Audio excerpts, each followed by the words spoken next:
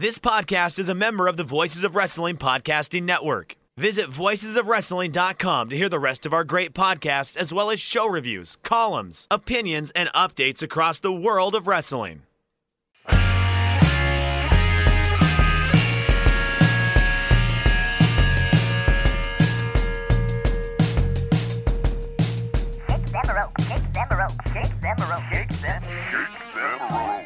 It's time for Shake Them Ropes once again, Morning Zoo edition. I hate you so much right now.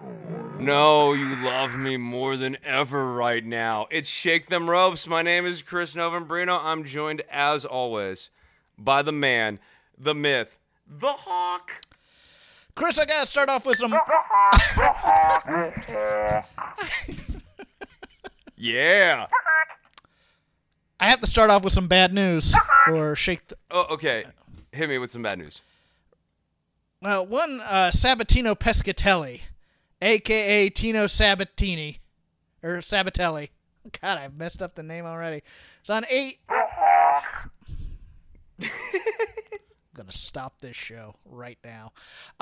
Appeared on Dark. I was hoping to have some audio from one Rob McCarran, noted Tino Sabatelli fan. Person who said he'd be headlining WrestleMania this past year. A couple years ago. It could still happen. WrestleMania already happened. All right. But Technicality. work happened and he didn't have time to record. So I'm a little sad about that. So I was telling you before we started recording, I have watched more wrestling this week than in a long, long time.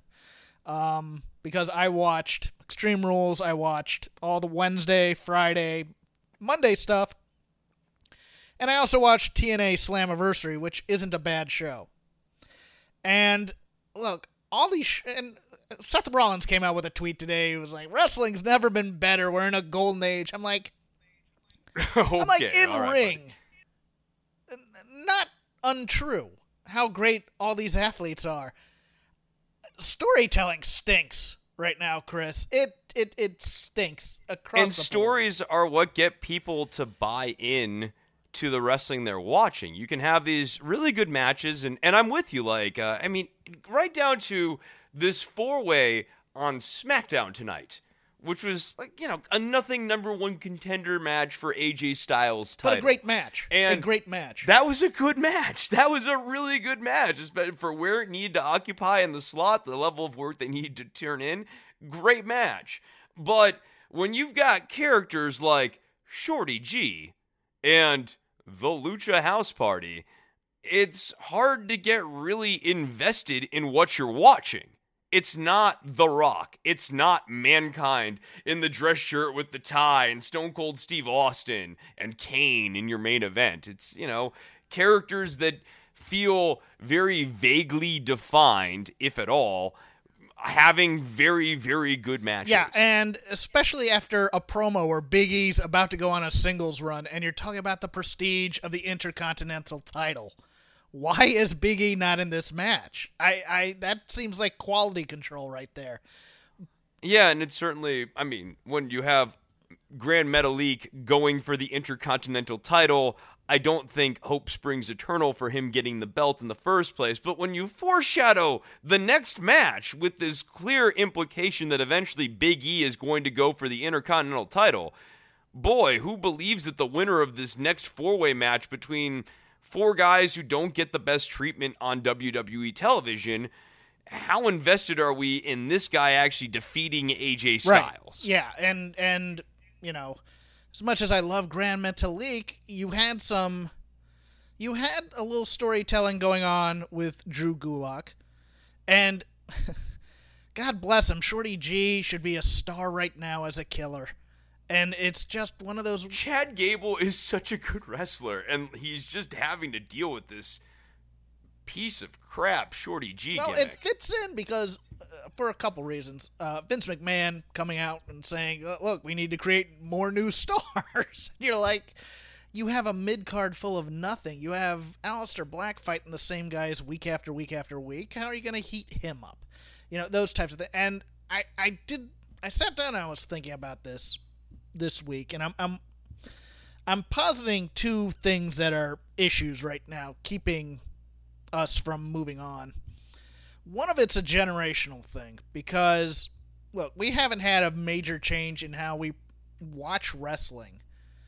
We've been watching wrestling Monday Night Live for 2 to 3 hours since 1992, 93, something like that. Yeah, and people just accept that this is necessarily the way it's always been, that this was the way it was when wrestling was hot, and that this is the way it necessarily has to be. And if you go back to the 1980s, wrestling was largely pre-taped, and a lot of it ran on Saturday night. And the way they actually made money and got business was having live shows. And, Raw was a new experiment. So was Nitro, and people liked that, but it's not the only way wrestling can be successful. Okay, that's as a model. good segue, because what happened in the Monday Night Wars, and it's something that a lot of people, I think, have kind of caught on to as we look back on history and as we've moved on, but a lot don't realize this. There was no real use for pay-per-view other than a cash grab for fans to watch matches because they wanted to see the match. But the stories that they were telling, it was all to drive viewers to Monday night. And that's a problem we have right now. There's no reason to have Extreme Rules on a Sunday. They could have done a 3-hour Raw with Extreme Rules and done it, although it wouldn't have been on the network. It would have been Monday Night Raw, Extreme Rules, and we would have had this big card right now. And so there's never that psychic break between programs. What we're doing is we're getting, okay, it's this person's turn, then it's this person's turn, and then it's this person's turn. And that happened naturally in wrestling before this. But in the pre-taped era that you described, you'd tape 4 weeks of wrestling, 5 weeks of wrestling.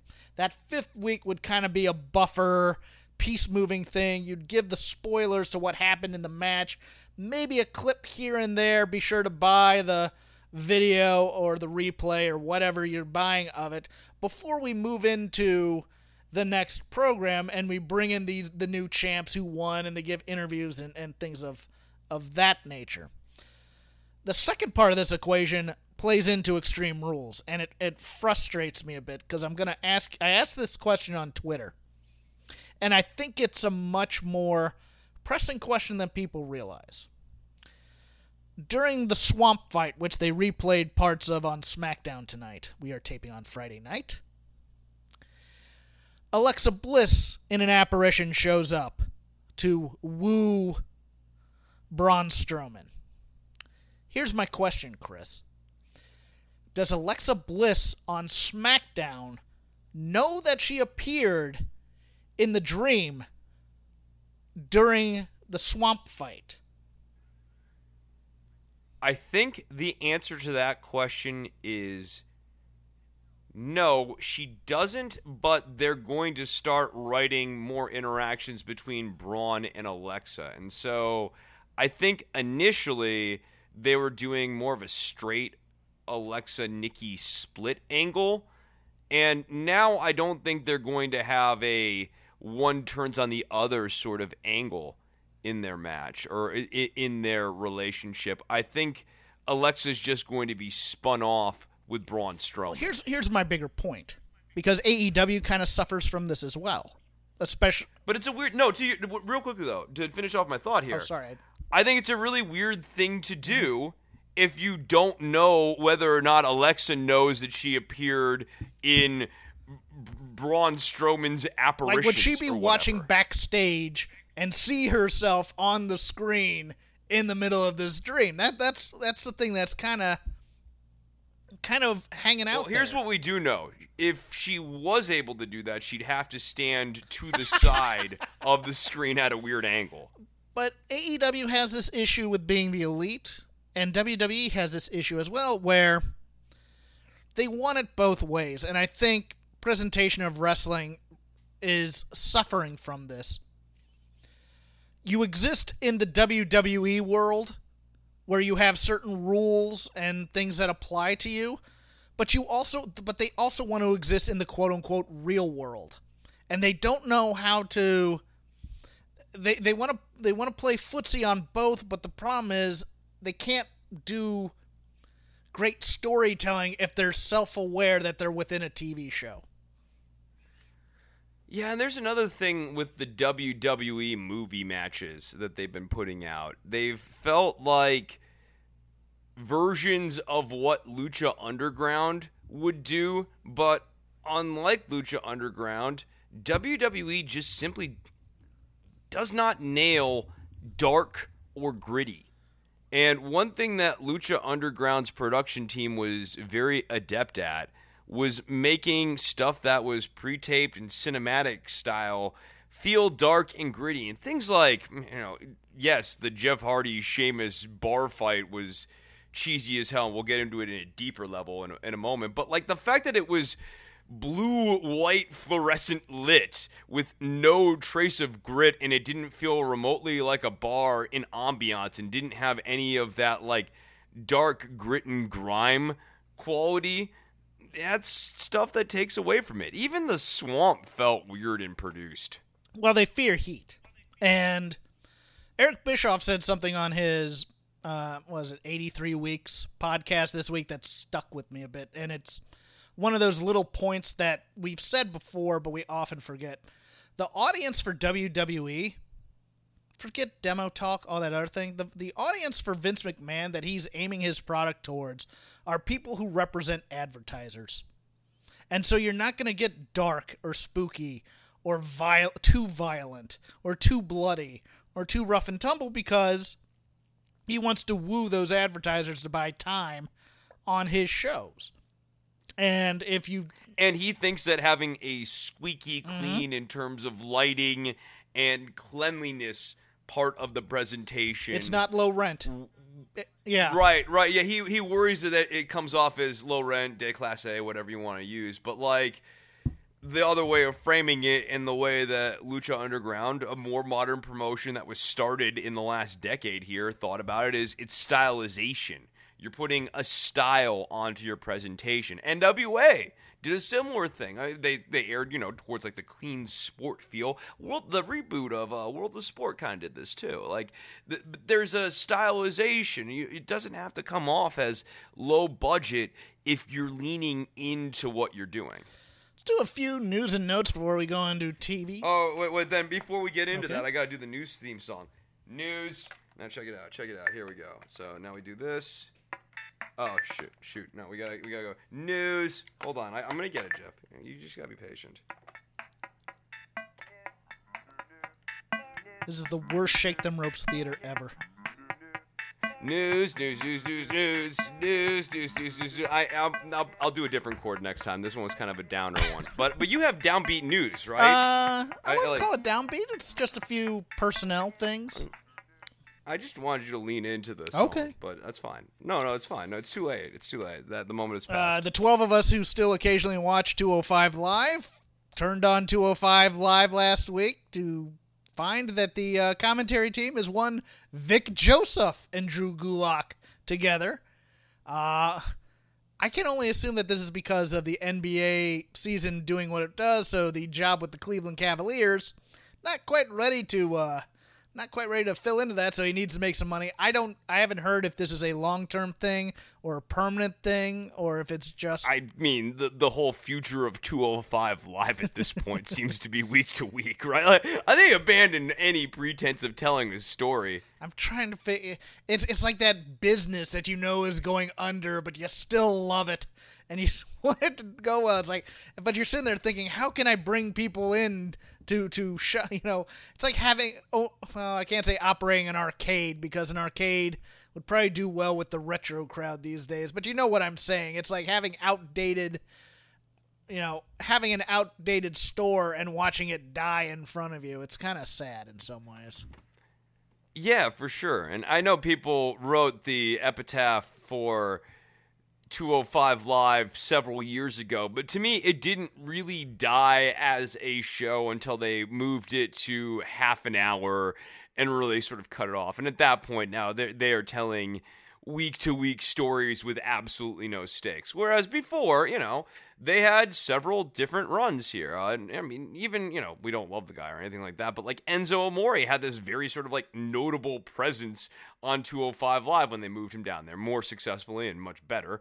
Drew Gulak had a great run. I mean, even Tony Nese, who I was not a huge fan of, if you recall, he had an entire storyline built around him that they kind of, that's where you started to see the cracks in 205 Live, right? Like, it was like, they were kind of telling a story with Tony Nese, then Enzo sort of flamed out, and so they had to kind of memory hole a whole bunch of the Enzo storylines that they were telling, but then they sort of dropped the ball between Drew Gulak and Tony Nese, and it's sad. But you also had a writing team that was there that really cared about it and wanted to do something with it, but they weren't allowed to use NXT guys, and they'd occasionally get the special ones, and then by the time they really got their feet under them, they decided to shake up the writing teams and send them all over the place. It's a bit of a mess, Chris.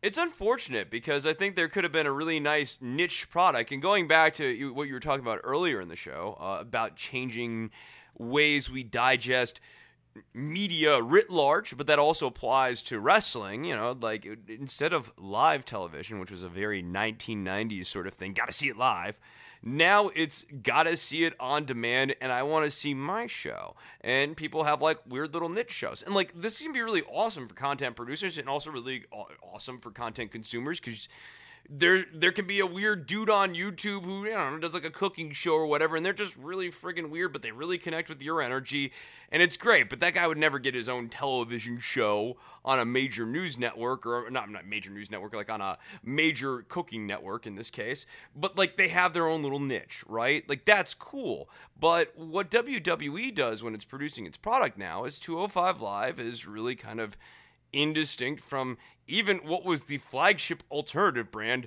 NXT, which is increasingly becoming indistinct from Raw and SmackDown. NXT really feels like Raw and SmackDown with gold ropes now.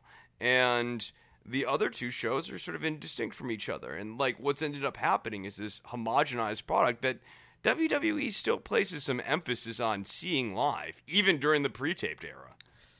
So I said TNA Slammiversary happened this past week. Our 90-day non-compete is over for a lot of furloughed workers.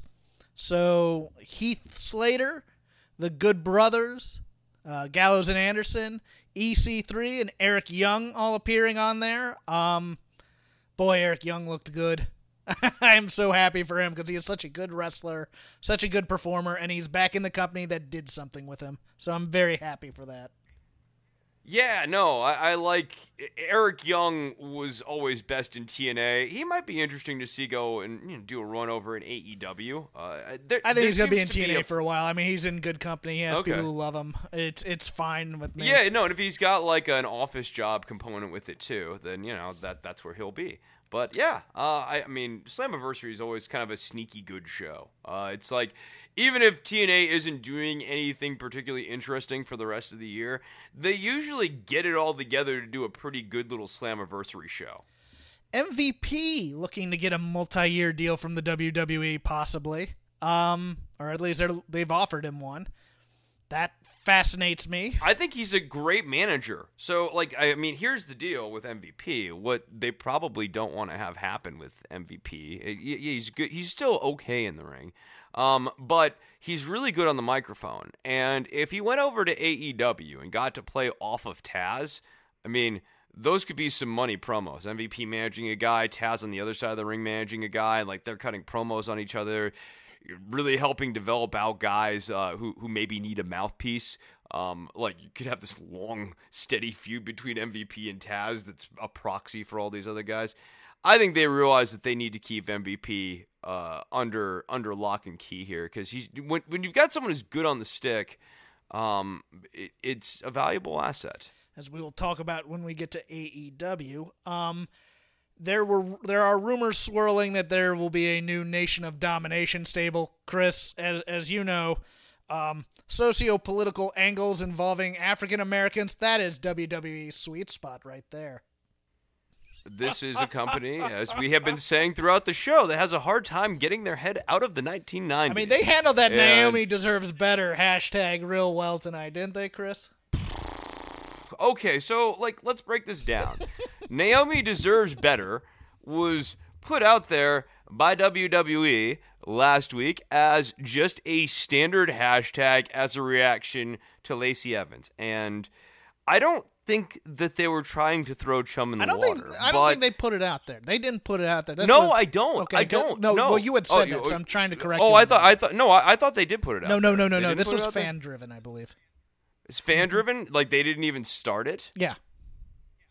I could have sworn they started it. Like, they at least had a hashtag up in reference to it. Like, at bare minimum, they were amplifying / signal boosting it. Nevertheless, people took it seriously. People took it seriously.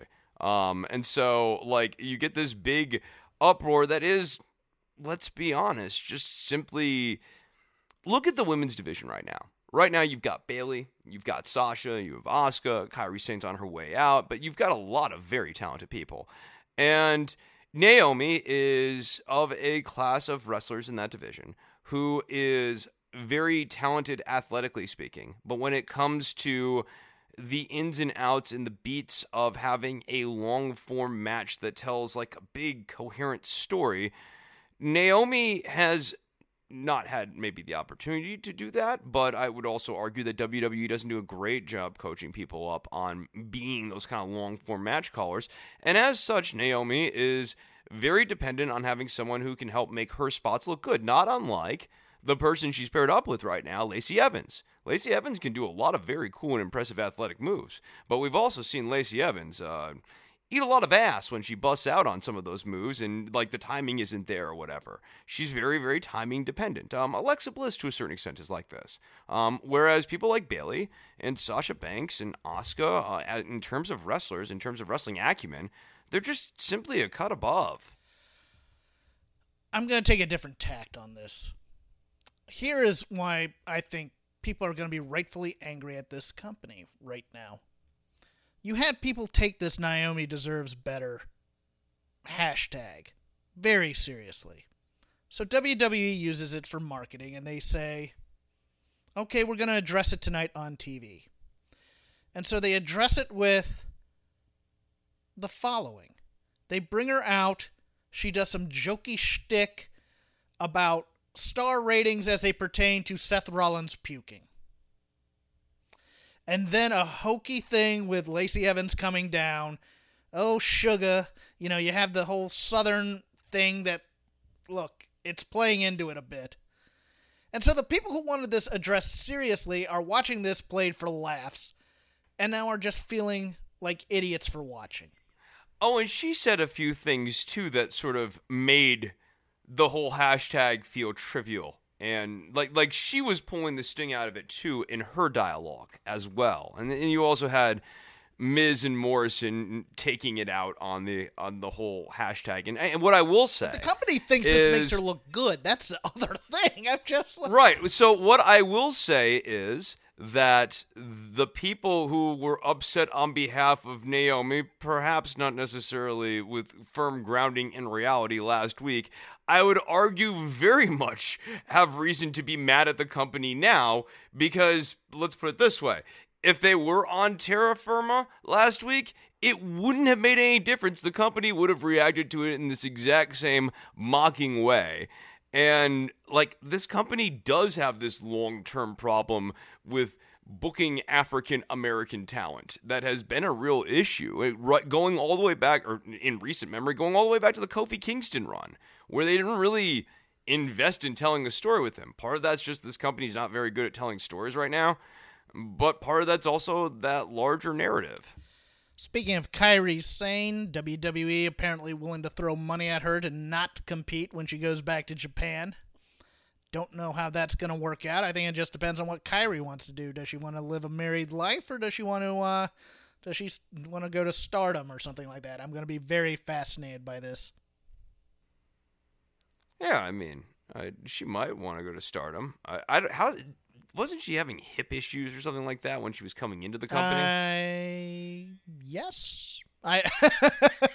Yeah, no, I want to say that she had some injuries that were nagging her on her way in. And I remember some of the scuttlebutt at the time was something like, this is kind of her last hurrah here because her body is starting to fail her a little bit.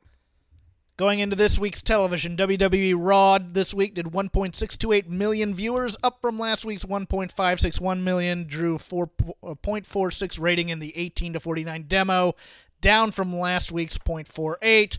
I believe it's the second lowest.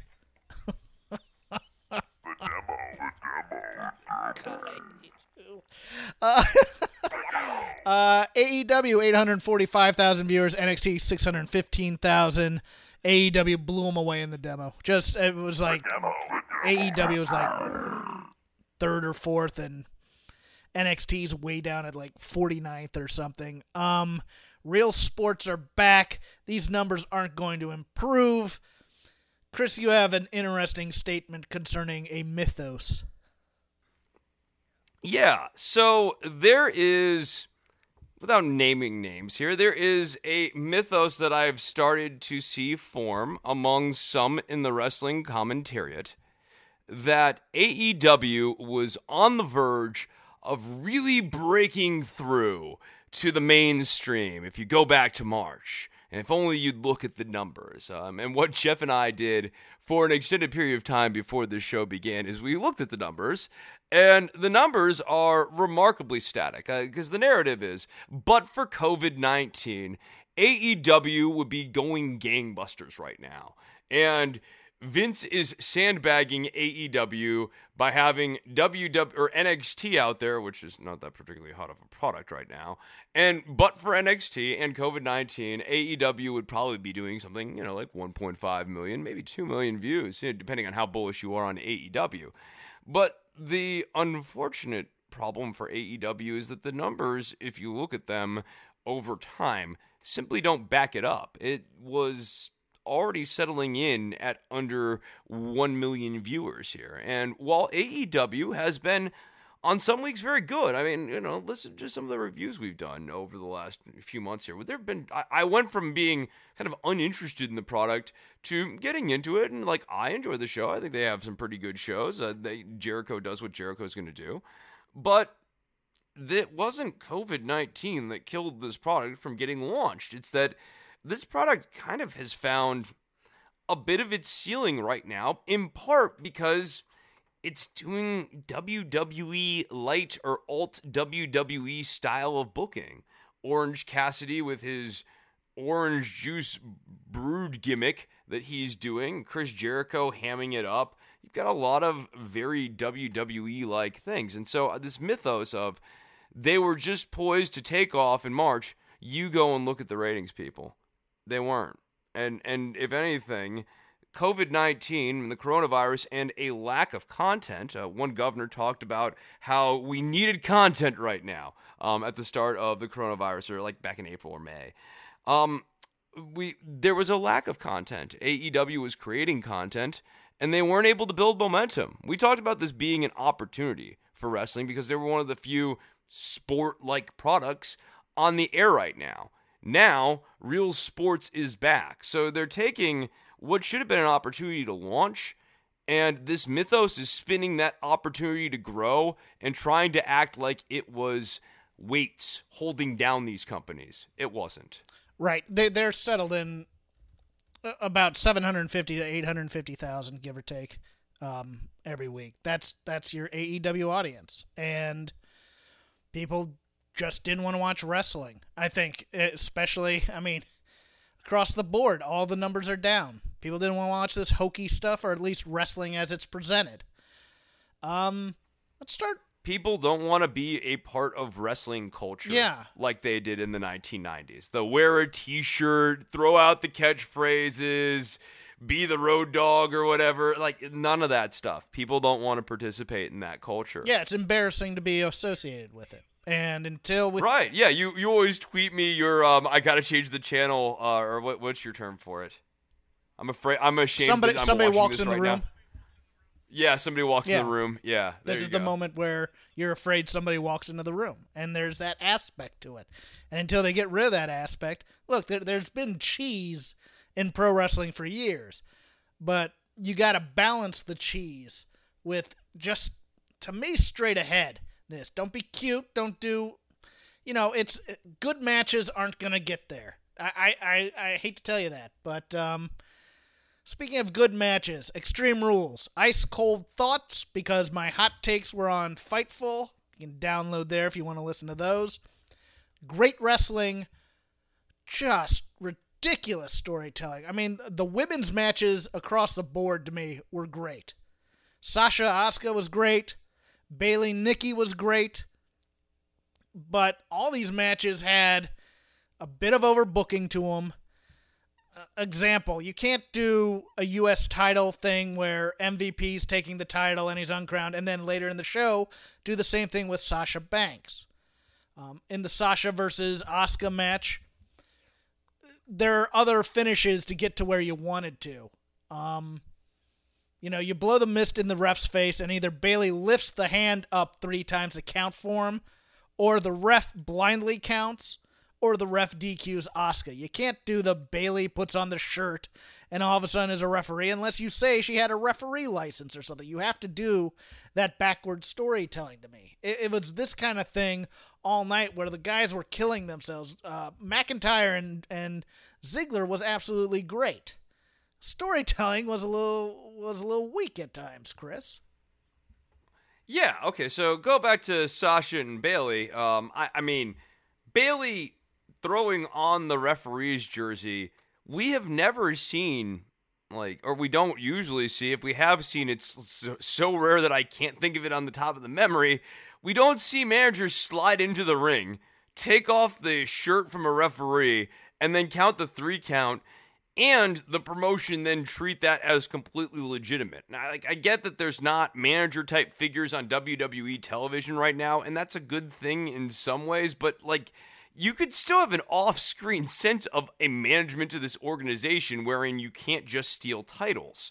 When you let Sasha just carry it around, it's not the same thing as MVP making his own belt. So, for example, Apollo still has his U.S. title. MVP, who is also doing a similar gimmick to Sasha, as you pointed out, made his own belt, so at least you get there in a much more sort of coherent way, and then you can get rid of the artificial U.S. title or replace the old U.S. title with the new U.S. title, whatever you want to do down the line here, which is where I think this is going. With Sasha stealing the belt, there's all these questions, why didn't she get the belt back later? Why didn't, Stephanie call up Sasha and say, you've got to relinquish the belt? I mean, there's just a number of open questions here. You didn't need to do this. And the whole reason for that is because... It felt like they were trying to zig instead of zag. Well, instead of just having Sasha win, they yes. wanted to create some, in-between. Well, the original plan was for Asuka to win, but they decided they wanted to do a rematch for television, which brings up my conversation of why are we doing these pay-per-views then? Because... That really is asinine then. And no, that's another big problem with this. To go back to let me put one more button on there. Okay. Stephanie, that whole thing kills if you saw the interaction on Twitter, it killed the Aunt Pam is the best character because she's like, Stephanie McMahon's done for, and then Stephanie tweeted back, excuse me, and then Bayley just kind of cowers, oh, nothing, ma'am. It's like, you're the best. You shouldn't be worried about this. What are you... Oh, you're lucky nobody pays attention to Twitter. I don't know. I think that's actually consistent with her character. Okay, what I was going to say is that I think you can kind of trace back the moment where the pay-per-view stopped mattering in the Monday Night Wars when Vince decided that he wanted to outdo Nitro by doing a big title drop on Monday Night Raw. Actually dropping the WWF Championship on Monday Night Raw. The Mick Foley move? Yeah, the Mick Foley move. Doing that, I think, then all of a sudden it was this all-importance on Raw instead of the pay-per-view that just occurred a few days prior that people spent money on. But I didn't have any complaints about the actual wrestling on this Extreme Rules. The tag team match ended brutally. No. If anything, I owe Ziggler and McIntyre an apology because even though this was stupidly booked with all these stipulations and the surprise stipulation, the follow-up was also stupid, the actual in-ring work in that match was really good. The eye for an eye match was long. The finish was dumb. But the wrestling was good.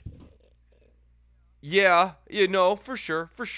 It wasn't the Swamp Firefly Funhouse match.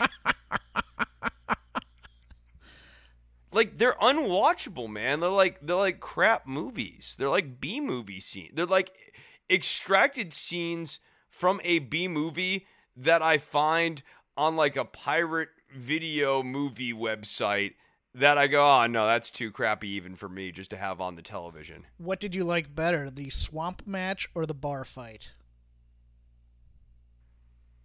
I feel like the bar fight was shorter. Okay. Yeah. And, I mean, it at least... Okay, it made sense up until, and I knew this was coming, a Jeff Hardy 1/3 of a character appeared. Yeah. This is Jeff Hardy. He can't reinvent himself, but he can keep coming up with these 1/3 of a characters. Nothing says bar fight like a swanton bomb. Yeah, and an inexplicable transformation underneath a hat. I was like, oh, okay, you knew it was going to happen. He should have at least turned into friggin' Willow. I did appreciate the continuity of the bartender. Yeah, no, I appreciated that. Like, at least someone paid some semblance of attention, but, like, the structure of the bar fight was silly. There's no drama to these matches. It's just like... There's no anger to the matches. There's nothing like that. There's nothing. This doesn't feel like a there's no fight. This intensity. feels like they're doing a match, and it's like, okay, great. Like, I want to see anger out of one of these guys that, you know, when you're in a fight and you're getting beat, you get angry sometimes. There's no anger whatsoever in this WWE product. And I gotta tell you, like, if you're gonna do a bar fight, something like that, and you get pre-taping it, get your makeup team and stuff, and just, like, do up some blood or whatever, like, gimmicked up blood, like, you know, you don't have to have them, like, get busted open, but, like, in movies and stuff, when there's bar fights, people look like they've been through a bar fight. I'm going to crown Cesaro possibly the greatest WWE tag team wrestler ever. Oh yeah, no, he's awesome. I mean, this team with Nakamura is great. The bar was pretty great, and the Tyson Kidd thing was great. I mean, and by the way, he was good with Jack Swagger. I forgot about that was one. Amazing yeah. He's amazing at elevating people who were kind of floundering on their own. I mean, whether it was Swagger, Tyson Kidd, or Nakamura, all three of these people were sort of dead in the water. And so they get paired up with Cesaro. They find inspiration in the ring, start having better matches, and then also find a little bit of their personality, too. That Asuka-Sasha match was so great up until the end. I'm still... I know. It's really annoying that they went that route because that, like, I mean, this is the thing with Extreme Rules. If you just don't care about the story, if you kind of approach it like TNA Slammiversary, and you're like, I'm never going to watch another episode of this probably for the rest of the year, and I'm just watching this as a one-off, you'll probably find a lot of things that you really like on Extreme Rules. The problem for people like Jeff and I and the average viewer is when you're watching this as part of like a narrative through line, man, there's just like nothing that like sticks with you because they're immediately... I mean, they're up in the ante on the main event here, or not the main event, the Ziggler-McIntyre match, you know, like now they're doing it again, so... And they're doing Sasha Asuka again. I mean, it's one of those things where it's like, I will excuse the Nikki Cross, Bayley, brass knuckles, or thing she wears on her hand that says boss, finish, or however the verbiage was. Poor Cole just blanks there on ring. And the name of it's Ring, or maybe he was told that he couldn't call it that. But I'll accept that screw job finish, but you gotta give me a clean finish later in the other women's match when it's going so well. There was. And I'm sorry, but if Rey Mysterio is gonna have eye injuries, they need to last more than one night. That also can't be in the middle of the show. You can't put. Hey, we took a guy's eye out. He's going to be fine. Here's Asuka to cut a promo on and say some gibberish and stuff. Yeah, so to your point, it should have been the end of the show. If they're going to be mortified and play it up, I mean, like, think about it, Jeff. So my God, I was mortified. Taken out. Now it's time for Dancing with the New Day. And then they go backstage later on in the show and tell you, don't worry, the most horrific thing that we've ever seen in WWE, that's the way we were framing it just an hour ago, is actually completely reversible. So, in the hobby, it's not easy being a fan of ripping packs or repacks. We hype ourselves up thinking, maybe I can pull a Ken Griffey Jr. rookie card, but with zero transparency on available cards and hit rates, it's all just a shot in the dark. Until now. Introducing slab packs from arenaclub.com, the only repack that provides real value, a complete view of all possible cards, and clear hit rates for each one. Now, when I buy slab packs at Arena Club, it finally feels like I know what I'm getting. I was able to open an Arena Club slab pack, and I'll be honest, it was a lot better than what you normally do. Say you go to a card show, and there's a random innocuous brown bag of cards, and yeah, you can open it and look, it's going to be junk. You know what I mean? Like, you know what you're probably going to get in those. Maybe you find that fun, and sometimes I do. Sometimes I like just opening up cards and saying, hey, look at some random cards or whatever. But if you're really in this game to find value and find particular cards, it sucks to have to buy these mystery packs, and it ends up being, almost nothing, nothing of value. Not with Arena Club. You can display, again, of all available cards, hit rates, grading, so you know that when you're opening up the slab pack, you are going to get something valuable. You are getting something good. And Arena Club, in addition to having those great slab packs we just talked about, is also a marketplace for card collecting, buying, trading, selling, displaying, all that sort of stuff. But those Arena Club slab packs, man, they are revolutionizing the repack game with transparency. After your pulls are revealed, they'll immediately be placed in your vault for safekeeping or trading and selling, and you can have them officially graded by Arena Club as well. So again, sending these things off, it's going to be officially graded by Arena Club. And the Arena Club grading process is accurate, fast, and transparent, with full grade rationale provided and explanation of how your card was scored. So whether you're buying, selling, trading, or displaying, Arena Club is the card collecting platform that you have to check out. So right now, I've got a special offer here for Voices of Wrestling Network listeners. You can get 10% off of your first purchase by going to arenaclub.com/VOWnet. Again, that's arenaclub.com/VOWnet. Now, that's a crazy offer. That's 10% off a $400 slab pack. $40 off right there. 10% off your first purchase. No matter what that purchase is, 10% off. Again, that's arenaclub.com/VOWnet, arenaclub.com/VOWnet for 10% off your first purchase on Arena Club. And we thank them for sponsoring the Voices of Wrestling Podcast Network. Hey, Sounds like they're going to save the eye. yeah, no, he'll be fine, folks. And now let's bring out Bailey. It's called stakes, people. It's called stakes. Like, Rollins was vomiting. You can't then buck around and be like, remember when Rollins vomited? The guy was fine but was later on. 4-star vomiting or 5-star vomiting? He's gonna puke. Somebody intercut that audio. I saw that. That was fantastic. Well, so for this week's television, where would you like to start? Would you like to just go over the main roster? Yeah, let's do the Raws. Let's do the Raws. Talk about the Raws. Look, this. Vince says that he needs to make stars, but when you've got people like Chad Gable and Aleister Black and you don't know what to do with them, I think it's a you problem, not a them problem. Yeah, I don't mind. Don't mind Shelton Benjamin being in this MVP stable. I kind of dig it, to be honest. Oh no, with you. I like it. No, I like it. Yeah, no, I mean, these are the type. Lashley and Benjamin are two guys who are great in the ring, who are not necessarily amazing on the microphone. Although Shelton Benjamin has like a weird energy that I really enjoy. Like when he's just allowed to be like weird, he's fun. But like Lashley is like nothing to write home about in terms of promos. And MVP can serve as the focal point, rhetorically speaking, for these divisions, and I like that a lot. Ruby Riott got her first singles win in forever.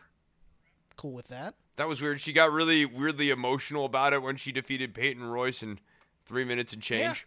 Yeah. Well, at least somebody's feeling something, Chris. I'll take that. I'll take it. It was actually not a bad match for the WWE standard 3-minute match, because like Riott and Peyton Royce are both really good. Well, it's just weird because you have Bianca involved in this whole story, and she's... Oh, that's true too. I mean, she's the class out of all of them, and I'm just wondering, okay, who eventually has to lose to her, other than the Iconics? I was like, oh, damn. Oh, the You got the Street Profits defeating Andrade and Angel Garza for the umpteenth time. Yeah, it'd be great if there were stakes. It'd be great. That frog splash was I can't so keep fantastic. seeing this match. God. I know. Dude, like, here's the thing. They're all good and everything, but, like, I've seen this match so many times. It's just, like, I just expect Andrade and Angel Garza to have a match against, like, the Viking Raiders, the Street Profits every single week. This week we're bickering, but it's Zelina who's the problem. Okay. What? They don't know where they're going with that No. story, and so it's really boring from week to week because it's just like, well, who's going to be the drama here? Yeah. Instead of actually like having a coherent building narrative thing, and they're just going to explode. But this is not the Mega Powers, like it's not going to be the Mega Powers exploding. And oh, by the way, when the Mega Powers exploded, it was over a discrete event. And there's just some weird thought, like they're trying to put over things like, okay, Kairi Sane beats Bayley. Well, this really puts a damper on Sasha Banks' match against Asuka. And I go, how? Neither of them are involved. What does Kairi beating Bayley have to do with Sasha's chances against Asuka? None. Zero. Nada. Zilch. So the no stakes, no story matches really make these things unpleasant. I'd rather they have longer talking segments. Yeah. Like, I don't want the old days where Triple H comes out and does 35 minutes of promo like he used to do back in the day, like in the last decade here. But I would like some of these other wrestlers coming out and getting, 5 to 7 minutes to actually get themselves over a little bit. Like, part of the reason you don't have stars, hint, hint, is because people aren't coming out and actually connecting with themselves, not just with the audience, but, like, with the plot. Actually connecting themselves to a plot point in the show here. Stuff just happens. Orton and Big Show was pretty darn good, I thought, for what it was. Look, yeah, okay, so, like, there is a match that Paul White can still have that I think can be really interesting, like where Paul White is just slow, methodical, and pummeling people in the corner. Like, Big Show's cornering of people and Randy's selling of it in this particular match, like, he was selling really well. Randy was doing really good work here in this match. And I think, Paul White, when he's got you in the corner, man, I mean, even if he just runs in the corner and hits you with the spear, like, you believe that hurts like hell, You believe that those punches to the gut hurt like hell. And I think when he's selling like stuff doesn't faze him because he is a giant, I mean, it's pretty good. And I liked the finish, man. I liked Orton really making sure to get that second one and just making it murder before he hit that second one. We have complained about a lot of segments on WWE this week. I am going to put one over hard. We've gone over most of SmackDown. But, man, the red herring swerve of Bayley going, if you want to have a rematch, to Nikki Cross, and her just staring down Sasha and saying, you need to fight Alexa Bliss. And then Nikki buying in, shoving Alexa, and Bayley and Sasha looking at one another like, I can't believe that actually worked. That was such a fantastic segment. It was great, obnoxious heel work on the part of Bayley and Sasha. It's signaling. It was a nice swerve that's the kind of good swerve for the audience, I think. And I'm gonna enjoy this Nikki Alexa breakup story quite a bit, I think. Yeah, I think it has the makings of being interesting. As I said, though, earlier in the show, I think that maybe they've decided that they want to do Alexa and Braun Strowman as some sort of narrative thing here. They wouldn't have seeded Alexa as appearing to Braun in his apparitions or whatever if they didn't plan on getting to that sometime sooner rather than later. So I don't know how much of a breakup story you're going to be getting between Nikki and Alexa. I was just thinking that they were going to try and find a filler program to get to crowds so that they could do Sasha and Bayley in front of a crowd, and this is the way there. When are crowds? I don't know. I mean, like, yeah, to get to crowds. I know they tell themselves that, but when are crowds? Yeah, I liked this match. I liked Bayley and Sasha being obnoxious on commentary, with the exception that Bayley. Oh my god! Bayley needs. It was distracting, but it was funny as hell. Oh, it was distracting, but they did a great job, with the exception that Bayley needs a quicker comeback to Corey on the kendo stick line. Because everybody knows that line's coming. Everybody knows somebody's going to bring up the way that Bayley got beat against Alexa Bliss. You know, that stupid way where Bayley's just kind of staring at a kendo stick and I can't use it. Then Alexa just whacks her on the head. 1, 2, 3. And you just see kind of did you just bring that up? When they were doing that, the cuts were distracting to me. But the obnoxiousness, the nonsense was strong overall. I mean, you can fill space with Sasha and Bayley. And I do think... Send them out there with bullet points, give them 5 to 7 minutes, and just let them be weird. Let them torment Michael Cole. Like, the impulse to let them have a lot of the show is the right impulse. Sasha bringing out the Vince impression. I howled at that. I howled at Bayley challenging Michael Cole to a match. Yeah. Oh, that was great. That was great. You're not doing anything at SummerSlam. Well, I'm retired, 1-0. Well, I like it too. I find it funny. I don't know why. Cole, when he breaks the veneer, it's funny to me. But anything else on SmackDown that tickled your fancy before we move on? Job guy Tony Nese doing jobs. We get Miz TV with Naomi. We already went over that. We already talked about the 4-way match. And then we talked about the bar fight. So now I think that covers everything that was on SmackDown. AEW. Eddie Kingston, best damn thing in wrestling this week. I'm glad that people are finally realizing what we realized when we were watching him on NWA television, which is that this guy is a friggin' star. This guy has a star-level promo. He's not even necessarily that amazing in the ring, but this guy can talk. That's all I want. That's all I want. And that matters. That matters. To have someone like that to face off against a guy like Taz, to have someone like that facing off against a guy like MVP, talking really does a lot, especially in the mid-card, because mid-card guys and mid-card matches don't get the time. They don't get to do the crazy high spots and stuff. That gets reserved for the main event. So what's going to get the mid-card going? What gets the mid-card over? Good talking. And Eddie Kingston has that all day, every day. Yeah, there was a moment where he kind of got a little bit self-involved with the "don't worry, this is my time" type of thing, and I thought that was a little hammy. He was like, yeah. But other than that, shut up, Arn, because Arn's so loud these days, right? You can't hear Arn without a microphone.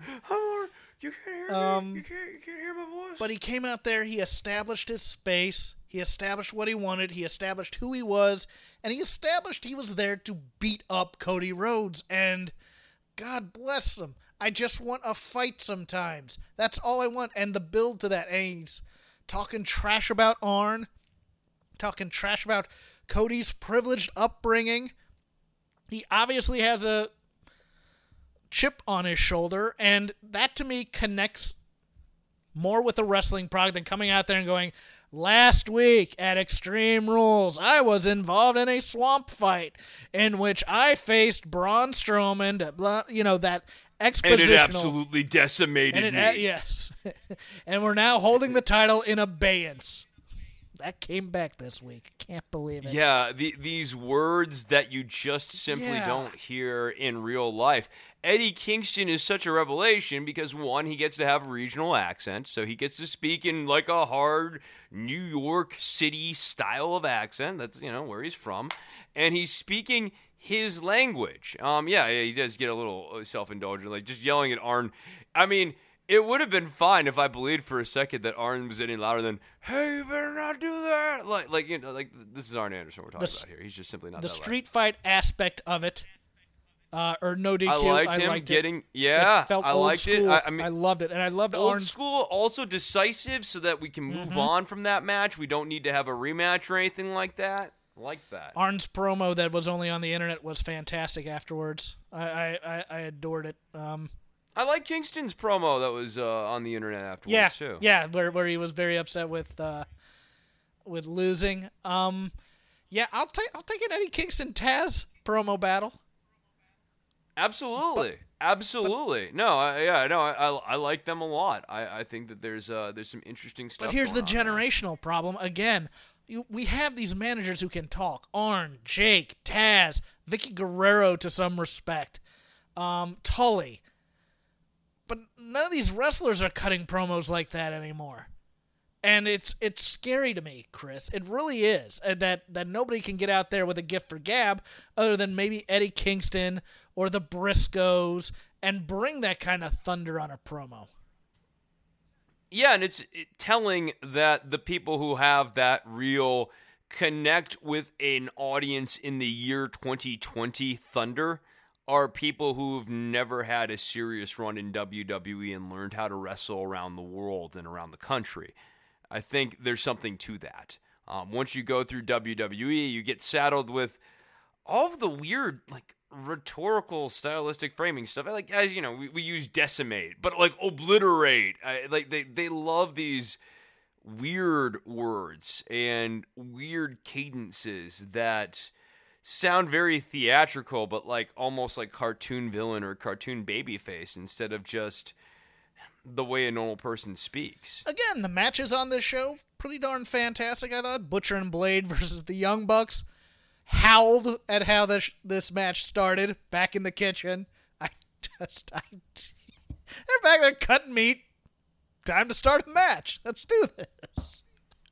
And then Blade takes a table to the face. It's like, my God. There were a couple things. I mean, he missed the dive on there to the outside where he was supposed to go through the table.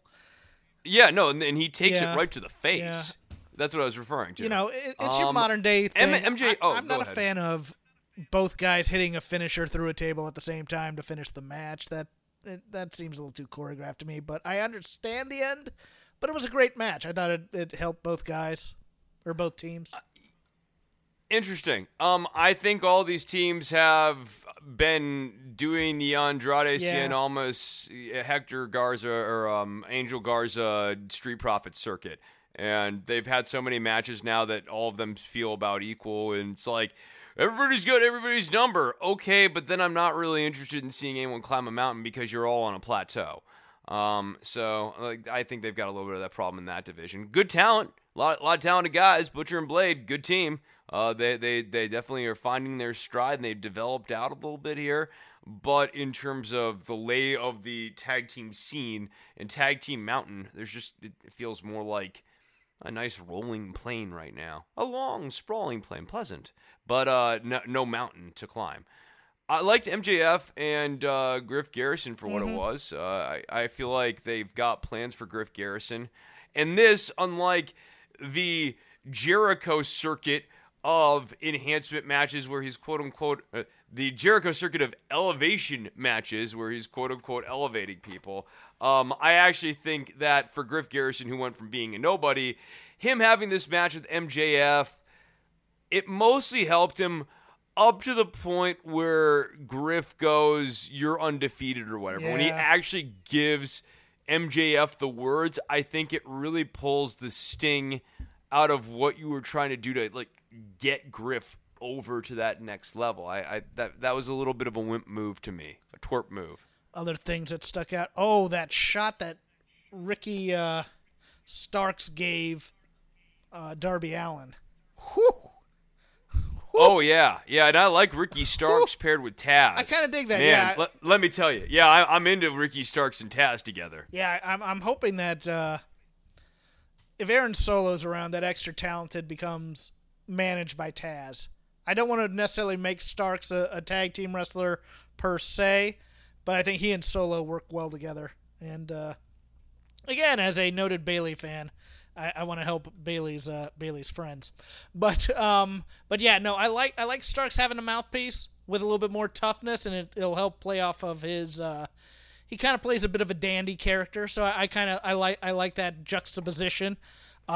Yeah, like Starks is like really into himself or whatever, but we've seen him in the past on promos, and he gets a little lost. Gets sometimes. a little lost. So having Taz, and I really loved the different subtle notes that Taz was working into his promo this week. really connecting the dots post-match, how he talked to Cage, how he almost got fired, that like the way he said cooler heads prevailed had like layers in it.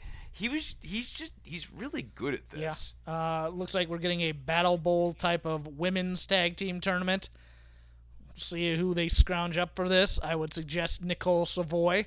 You get on the phone to her. But hey, we're gonna have Anna Jay and Hikaru Shida, and yeah, I know. They did not need to do a Battle Bowl style tournament with this division. No, I'd I'd love a women's tag team thing. Just get some women's tag teams in there, as opposed to the random thing where we'll probably do some stories in here, and it's mostly gonna be focused around this Allie Brandy Rhodes story. I think, unfortunately.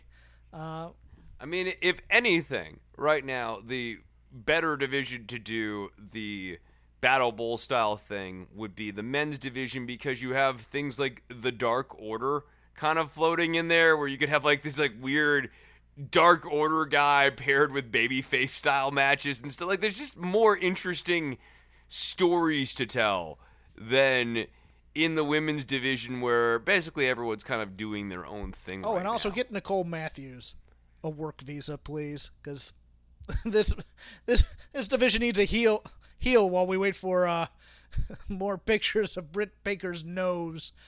I'd like Britt Baker to take a couple weeks off. I understand why they're keeping her on, but she's not going to be ready for a while. And her stuff isn't going anywhere right now. Yeah. It's always funny. Look, the Michael Jordan stuff, like the first slide was funny. Like Rebels, I've watched Space Jam 19 she's times, great. and it's the same I like way. Rebel a lot. She's funny. She's very funny. Like some of these lines are a little. But yeah, like I think maybe a little too much Britt Baker, but I like her. Jericho Hager versus Luchasaurus and Jungle Boy.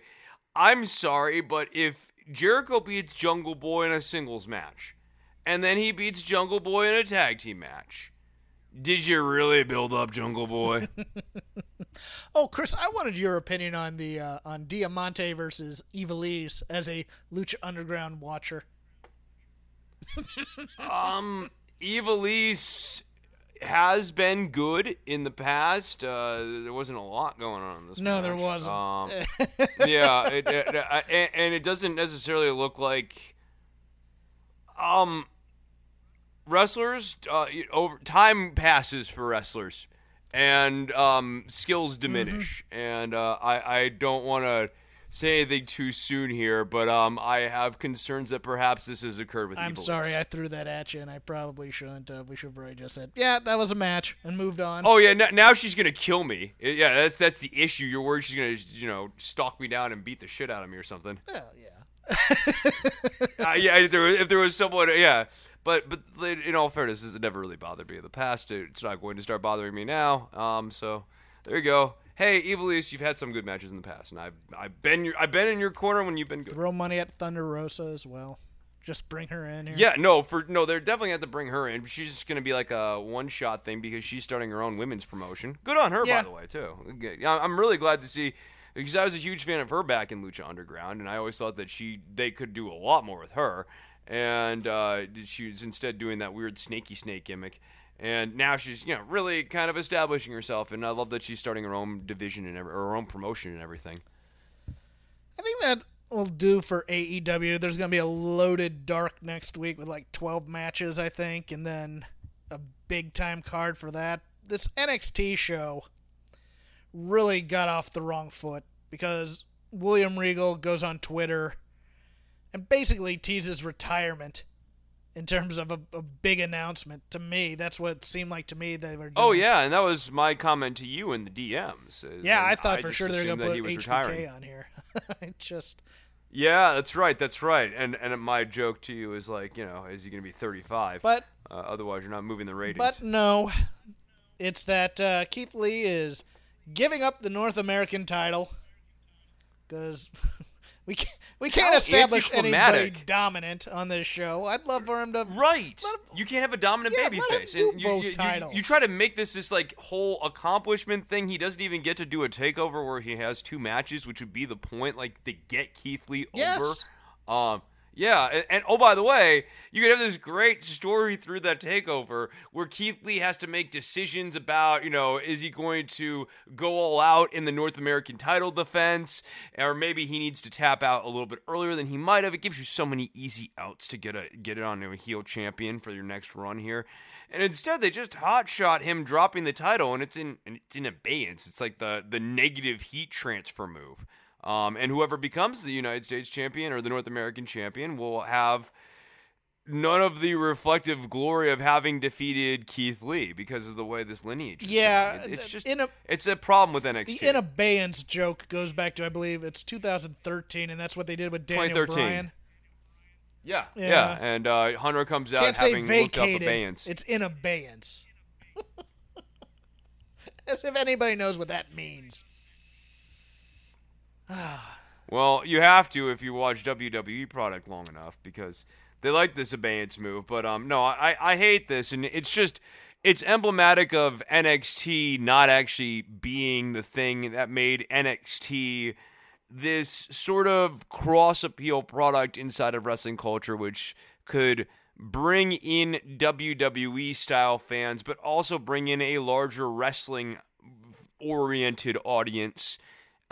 Because it was delivering good matches like, not maybe I was going to say Shinsuke Nakamura, probably not the best place to start, but like Kevin Owens versus The Revival and American Alpha, Tommaso Ciampa and Johnny Gargano versus American Alpha or versus The Revival. Like these are the sorts of matches that would get people who are involved in the industry and really passionate about the industry watching NXT TakeOver. And the NXT product that they're putting out right now suffers from all the same problems that Raw has, right down to the fact that now takeovers don't even feel like important things. What matters is the next NXT, which is really dumb when you've got a product like NXT. Well, we're having a takeover in August on the 22nd. Woot And woot. in order to get a new North American champion, we're going to have a series of 3-way dances to get into the ladder match. Had our first one on this show. Bronson Reed picking up a win over Johnny Gargano and, oh man, how did I forget his name all of a sudden? Undisputed Era. Oh, Roderick Strong. Yeah, God. I loved Roderick and Johnny's interaction backstage. That was quite funny. Bronson Reed, I think, is a really good promo. Speaking of, people who actually have the gift of gab, Bronson Reed's got it. He actually can talk. And I think that I don't think he's going to win he may win the North It seems like maybe. they're putting guys on that second tier who they haven't used yet into this match because they're just these weird 3-ways where you're like, okay, if you had thought you're going to put somebody in a title picture, sure, you'd think that Roderick Strong or Johnny Gargano would be in there out of the 3 of those. But then next week as well, you have Dexter Lumis versus Finn Balor versus Timothy Thatcher. And I tell you, I don't think Finn Balor is the guy going forward.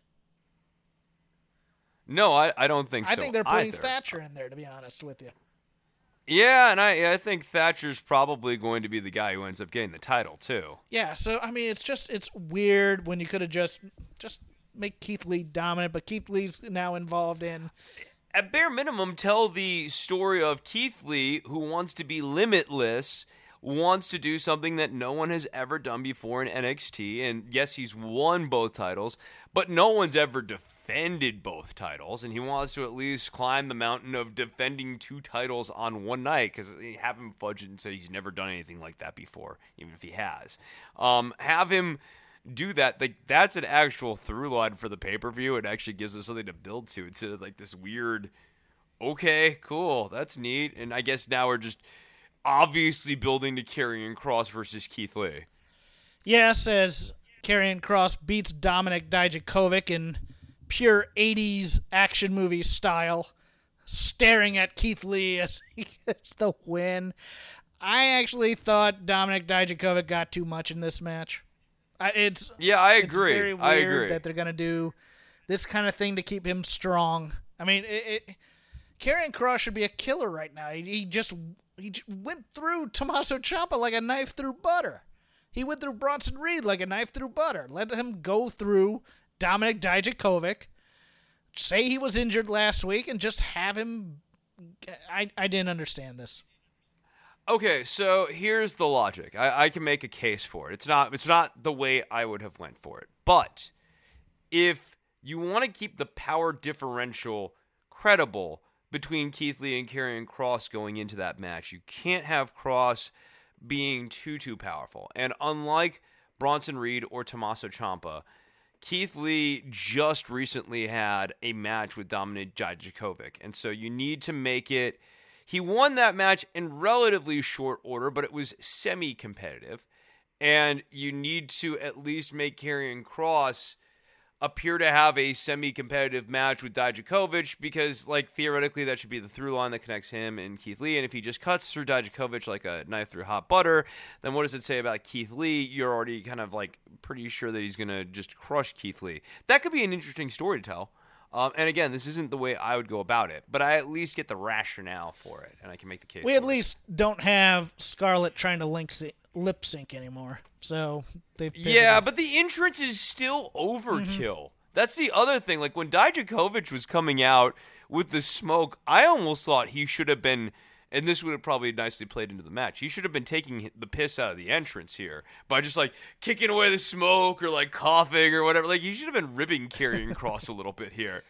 Because it's such a campy cinematic entrance that, like, maybe it will work when he's the champion, or would work if he was paired with Mil Muertes on Lucha Underground. But, like, I mean, the smoke and stuff, it's a lot. Dude. Are we getting a pivot on Robert Stone to become a more serious manager, or is this going to be played for laughs for 2 weeks before Mercedes kills him? I think Mercedes kills him. I think she stays heel. She uses him to get what she needs to get this match, and then she just kills him. She kills him, and then it continues to be Noof there going, oh, you'll be okay. And what happened to Indy Hartwell? Like, you told this whole story with Indy Hartwell last week, and, like, no follow-up this week with Indy Hartwell, who seems to be the person who's joining the Robert Stone brand. It also would make more sense in the Robert Stone brand. It's a shame, because I don't want Mercedes anywhere near a comedy character. I think you build her up as a killer, and you can build her up as you build her up to basically reestablish Rhea Ripley, in my opinion. Yeah. Or, I mean, depending on what you want to do with Rhea, you establish Mercedes as just, like as a killer in the division. Yeah, no, I want more killers in the division. My original. I also think, like, Mercedes versus Io Shirai has some intrigue. I'd team her with Shayna and go after the tag straps, to be honest, too. But that's my idea. That will never happen now. No, but I like that. But there's the way this company looks at people. I don't think that they'd ever be able to do abide. A cross-brand thing, get viewers to both shows. Just why not? But I don't. She's going to be involved in tanks running over people's legs now, and... Oh, my God, and Shotzi Blackheart, like, there is a good wrestler in there somewhere. I believe that she's, like, she does the kicks, and some of the stuff looks good. That senton looks like it really hurts, not because she's doing it so well, but because she gets, like, no vertical. It just, like, collapses on the person she lands on. I believe there's a good wrestler in there somewhere, but, like, everything she's doing is over the top, even for wrestling. A entertainment structure that kind of trades in being over the top and bombastic. This is, like, all of that on overdrive, and her character is, like, so obnoxious and in your face. She's Poochie. She's Poochie from The Simpsons. I want Mercedes to kill her, so she's a perfect. Yeah, right. Right. No, exactly. No, like, when Mercedes is like, I'm gonna kill Shotzi Blackheart, I'm like, please do. Yeah, I'm a little nervous about that. And then Hawkins' semi-favorites Ever Rise getting beat by Breezango dressed as Mounties. I kind of expected it, but I was told they were going to be a more serious team or some crap, that they were going to be funny on the way to the ring, but in between the ropes it was going to be seriousness, and it's the same old Breezango, whimsy, whatever for ratings, you have. Chris, it's to keep that main roster feel. And I think Ever-Rise is good. I'm with you. I think Matt Martell, the big guy who kind of like has a little bit of a Mr. Perfect with black hair vibe about him, I'm into that guy. I like them as a team. I think, there are certain tropes with French Canadians that I think we can maybe slow down on or lay off of. Taking the liberté, égalité. I don't speak French, so liberty, fraternity, brotherhood, whatever, all that crap. They take it a little bit too far when they do French Canadian tropes. And then what was our main event here? Oh, the main event was the Roderick Strong match. Oh, Orny Loken and Timothy Thatcher. How can I forget this? Man, like, that's a forever feud, but, like, that's one, like, unlike other forever trains, I don't necessarily need to get off of it. Oh, I want more scarring of the chest. I want a little bit of blood in this thing. I don't mind them fighting forever. I want to be more vicious. Yeah, no, I'm into it. Like, and Thatcher is...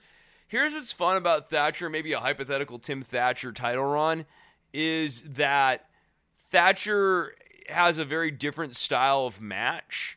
But what's interesting is that, like, WWE has found a way to take his matches and force him to speed them up. Because his matches back in the day, like, and we saw one of them, like, I remember seeing one live and just going, like, this is friggin' long. And, like, counteract that Timothy Thatcher promo with the Matt Riddle promo from tonight. And tell me who the killer is. You know? Oh, God. No, well, that's the problem with being paired with King Corbin, too. You dare come out here and to my kingdom and demand him. Oh, my God. And Riddle, when Riddle treats it on any level of seriousness, he lowers himself. Yeah, that he's buying into the kingdom crap. I'm just like, no. Right, exactly. When you entertain it and give it even ground, that's the problem there. You've already lowered yourself to their level. Yeah, meanwhile, Thatcher, God, again, you pick me a guy who I think WWE would have no interest in elevating whatsoever. It's Tim Thatcher. Kind of a bland guy who does some grappling. But here, he goes in there, he shows, a move, and he breaks a dude's arm. Hell yeah. This is what I want of all my wrestlers. I want my wrestlers to be tough guys. He's not even necessarily amazing at promos, no. And he's got a bit of a, speech hindrance with the missing teeth, and you can hear it when he talks, but it's still, they one, are going with it, which I completely applaud them for. And two, they're leaning into the dude's strengths instead of accentuating his weaknesses. So he's not toothless Tim like he would be on SmackDown. Oh, he's getting with Shorty G. Toothless Aggression Part 2 on the main toothless. roster. Oh God, yeah. No, he's not getting the Shorty G treatment. Is my point here. Shorty G and Timmy T. They bonded over wrestling. Oh, look at him skip down to the ring. Oh, God, I know. You can feels see like it, it's can't just you? around the corner now. Can't you see this as a tag team? Yeah, I mean, absolutely. They're just there to have fun, Chris. They're just there to have and I fun. don't want Tim to have fun. I like the fact, here's what's made it really work with Tim. Tim has never wanted to just have fun. Tim has never had fun in ever. his life. I want a child vignette where he's in there, crossing his arms. I don't want to play dodgeball. Yes, I would love like an old yearbook pulled out and like everyone's cheering at a sporting event. He's got his arms folded and just staring into the camera hatefully. What else? Yes. Oh. Yes, I just want vignettes from his background. I want his mother to say, Timmy came out of the womb, and he was angry all the time. He put me in a headlock. I've always hated cotton candy. He tried to throw a birthday party for him, and he threw the cake away. It's things like that. Just give me some. Yes, no fun, Tim Thatcher. That's what I want. Pin the tail on the donkey's a stupid It's not game. even realistic. He wanted a real donkey. It was very confusing. He wanted to rip the tail He wanted off to rip of a it. tail off a real donkey and put it on another donkey. And then reattach it. Anywho, we've had enough of nonsense, much like Aunt Pam. You can follow me at CrapGame13. You can follow Chris at Chris Novembrino. You can follow the show at Shake the Ropes. We are part of Voices of Wrestling at Voices Wrestling. Listen to the flagship. We have a mini sort of feud right now, Chris, with the Wednesday Night Wars show.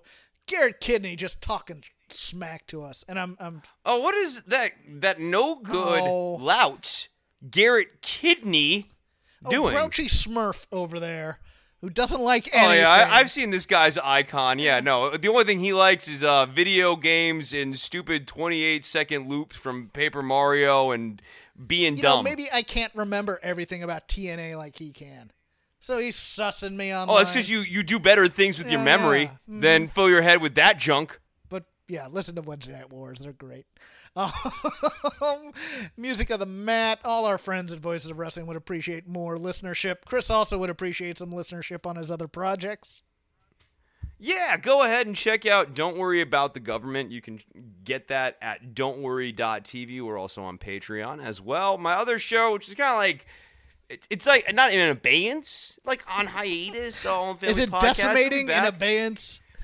Yeah, no, it's languishing and it's not decimated. It's not decimated. It's just I don't have a good aiding word at the end of it. Ruminating is what it's doing right now. Yeah, there you go. Yeah, but it rumination can take a long time, as we know.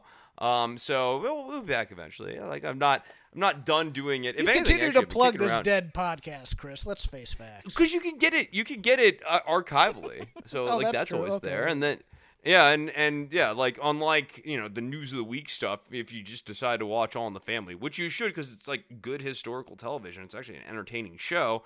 Then you've got me to help watch along with it and give you some additional context on stuff. And my co-host Lindsay's great. And other than that, should I play the outro theme song here? You can. I'll plug them downloading like an archival thing from three years ago about Bailey debuting at or 4 years ago.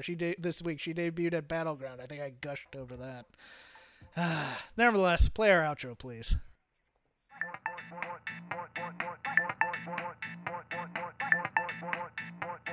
Gets better every week, baby.